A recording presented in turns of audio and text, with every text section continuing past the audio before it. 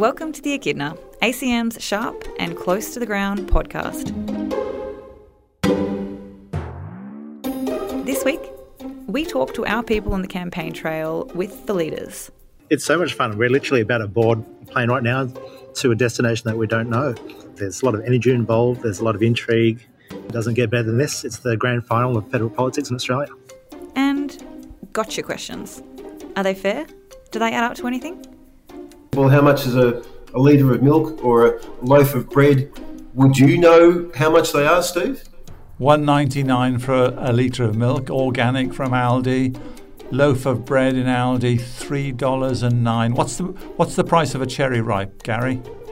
Ooh, $1.50? All coming up with Alex and me, Steve Evans.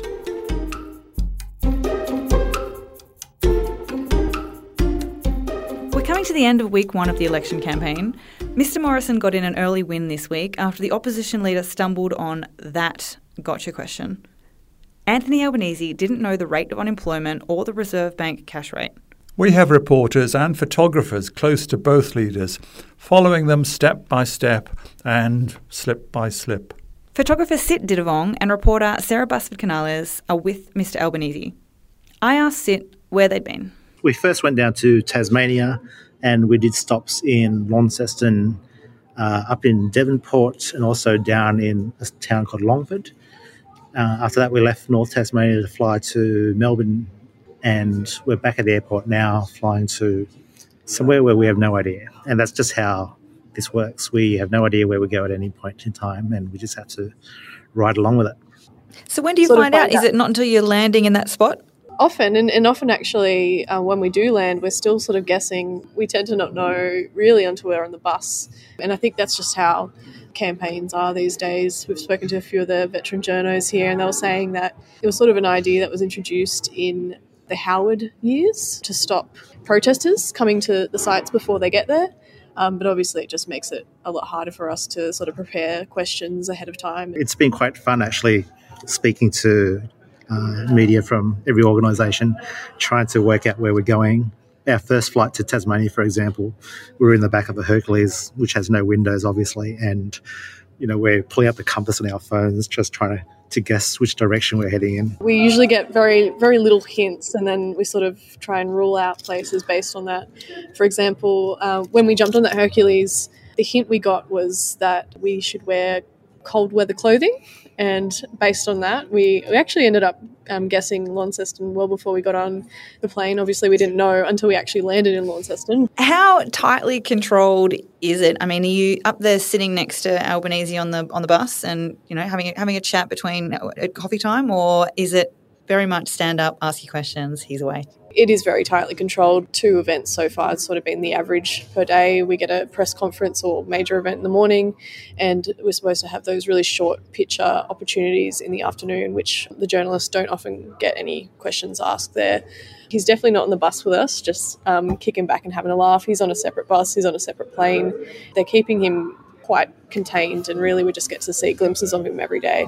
It's been an interesting change today where he sort of limited the press conference to just 8 minutes, whereas the last 2 days it's been about 30 to 40 minutes. And he sort of took the higher ground and said, look, I'm not going to run away from your questions. You'll all get to ask your question. He ended up holding a press conference that lasted for, I think, around 30 to 40 minutes.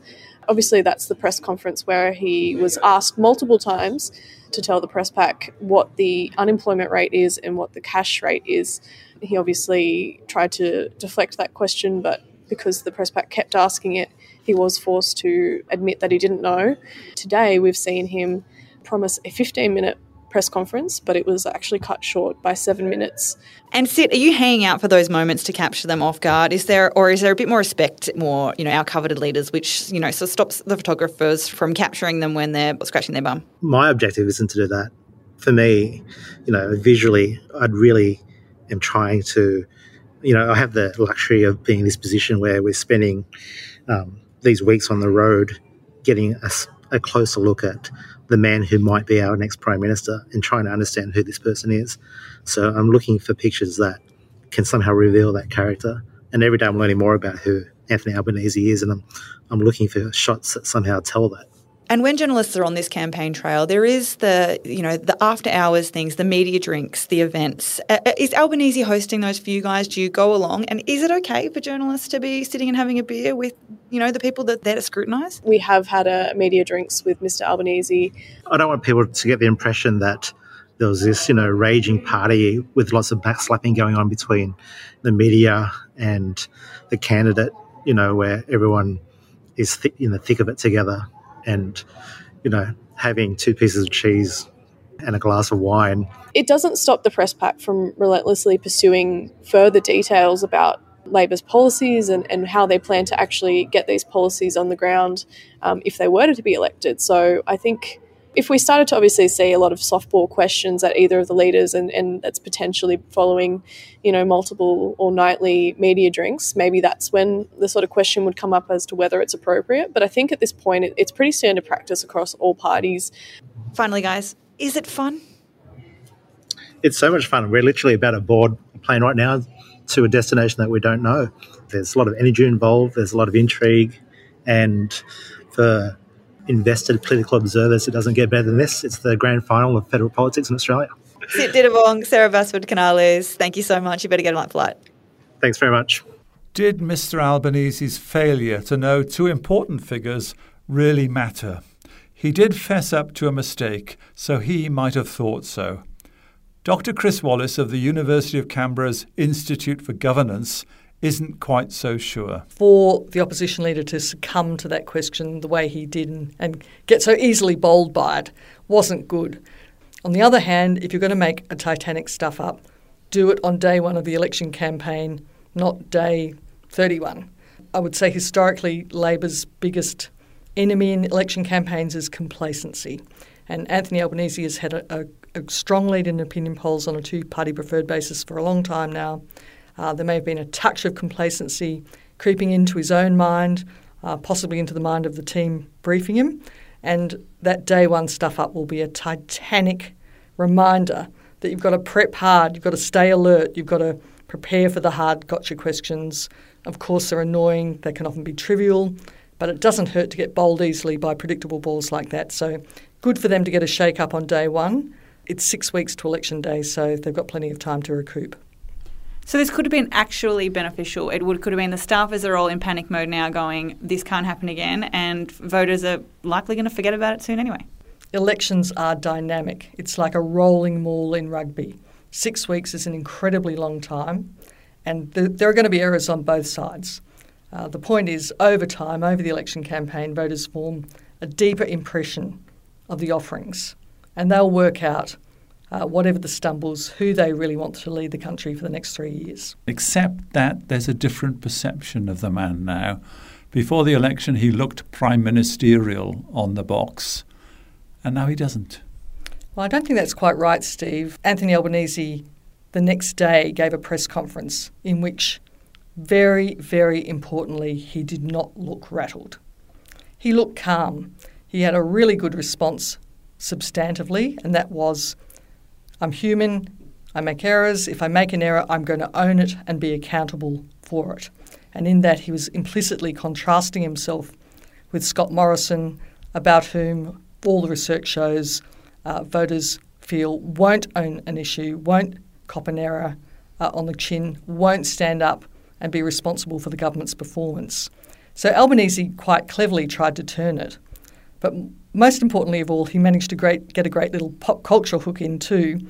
He'd referred to the Ramones on the Sunday when the election was called. He dropped in a little Taylor Swift reference in this press conference and said he was going to shake it off. What it would have signalled to the coalition campaign is this bloke, he might stuff up occasionally, but he's not going to be so easily just run over the way the predecessor was at the 2019 election.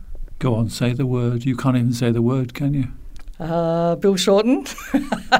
What is your prediction that Labor's strategy is going to be? Are we going to see knives out? The pros will tell you a party gets to communicate to voters one or at most two big ideas.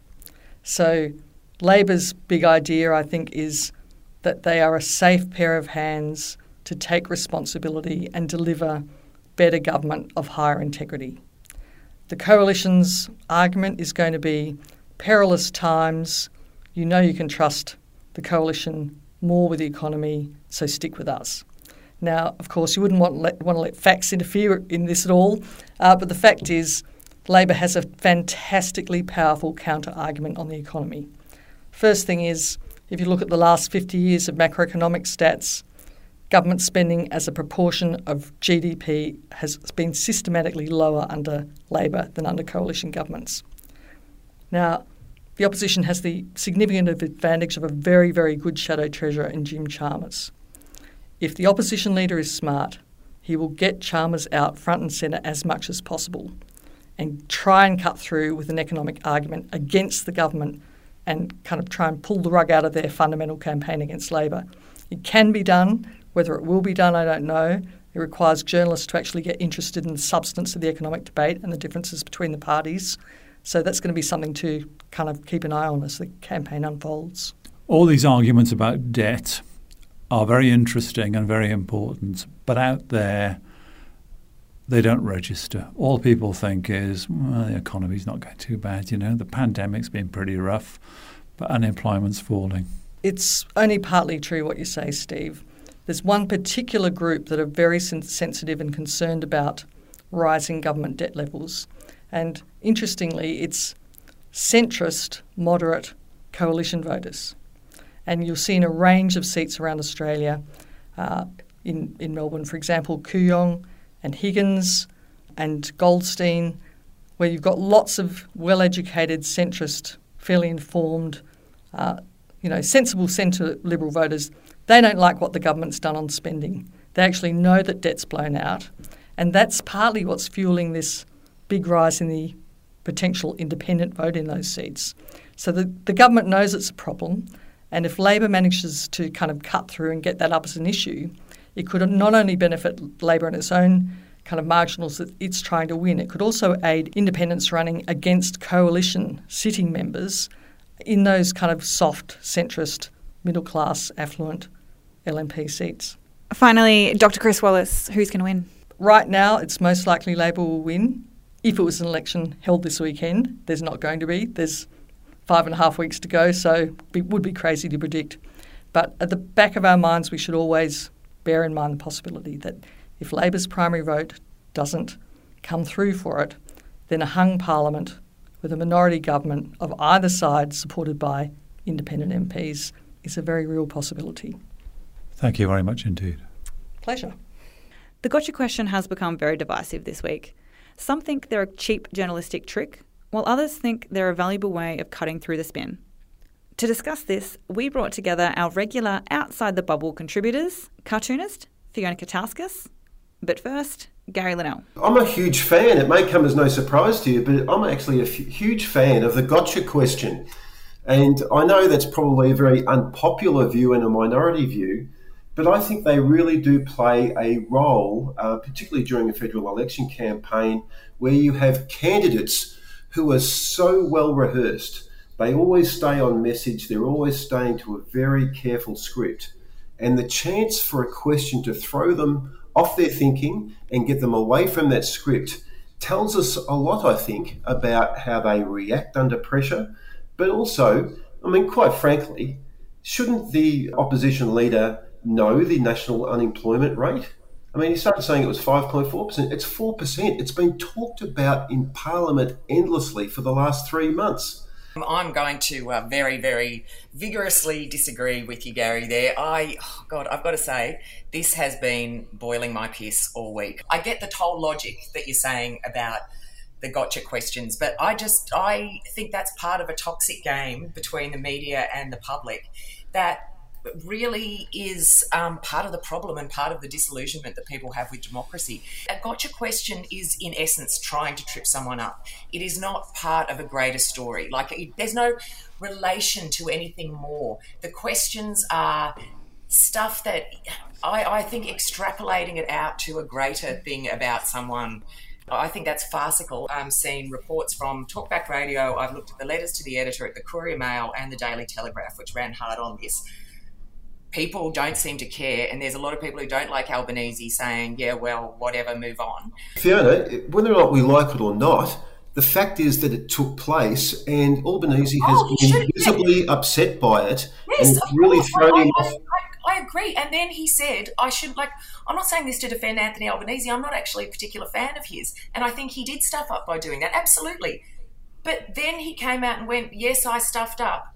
And yet I am hearing journalists talking to journalists about how this is the biggest story. People keep saying it's leading the news and stuff. You're making effing news. But that's what journalists do. That's our job. This sort of, and I think, I don't know, because I did the cartoon on it this week on the issues that I think really matter, the gotcha questions we'd like to have, and then I put that on Twitter, and that's one of the most retweeted cartoons I've ever done. Well, it is the rate of unemployment, Fiona. It was the rate of unemployment. Or is it now extrapolated into, we need a narrative for Anthony Albanese. So great, we've cooked on it now, he's incompetent. So this is going to be our thing, and we're going to keep rehashing this. Because I got to say, I might be completely out of touch, but I don't know if the public are buying this and if it's just making them angry at the media. But Fiona, do you feel strongly on the subject, though? That's what I know. Oh, I do. I feel very strongly. I hate to say this, but I think you're both right, and that is clearly somebody who wants to be Prime Minister, where the economy is right at the centre of the debate, needs to know basic economic figures. Now, he may have been flustered at the time. You know, we all forget names as we get older. But on the other hand, if you have this eternal or daily gotcha question, then you don't talk about bigger issues. Yeah, I still think a good gotcha question comes in very handy. There's a time and a place for it. And like anyone, I mean, if you were walking down the street and someone came up to you and said, well, how much is a litre of milk or a loaf of bread, would you know how much they are, Steve? $1.99 for a litre of milk, organic from Aldi. Loaf of bread in Aldi, $3.09. What's the price of a cherry ripe, Gary? Ooh, $1.50? Not bad. What about classic Australian things? A Hills hoist. What would you pay for a Hills hoist? Well, it's funny you should ask that, because I had to install one just the other week and it cost me $649, I think, at Bunnings. And a Cobra Cattleman? You won't know this one, will you? I was $220. So I've done my homework. Steve. But there are some questions that I would actually like politicians to get gotcha'd on, because I think these are things that actually reveal a bit of the bigger picture. How many rentals in the whole of Australia were affordable for single people on Newstart? The answer to that, 3 in the whole of Australia. Or what percentage of public schools aren't funded enough to meet their basic requirements? My kids go to public schools, and I went to public school, so I know this thing very well. 85%, 100% of private schools are fully funded. 85% of state schools aren't. And I'd also really like a question on, if we carry on this climate path, how utterly screwed are we? And that is 100%. Thank you both. Thank you. Sorry, I did get my rant on a bit there. Join us next week for the Echidna podcast, sharp and close to the ground on the campaign trail. With me, Alex Crowe. And me, Steve Evans.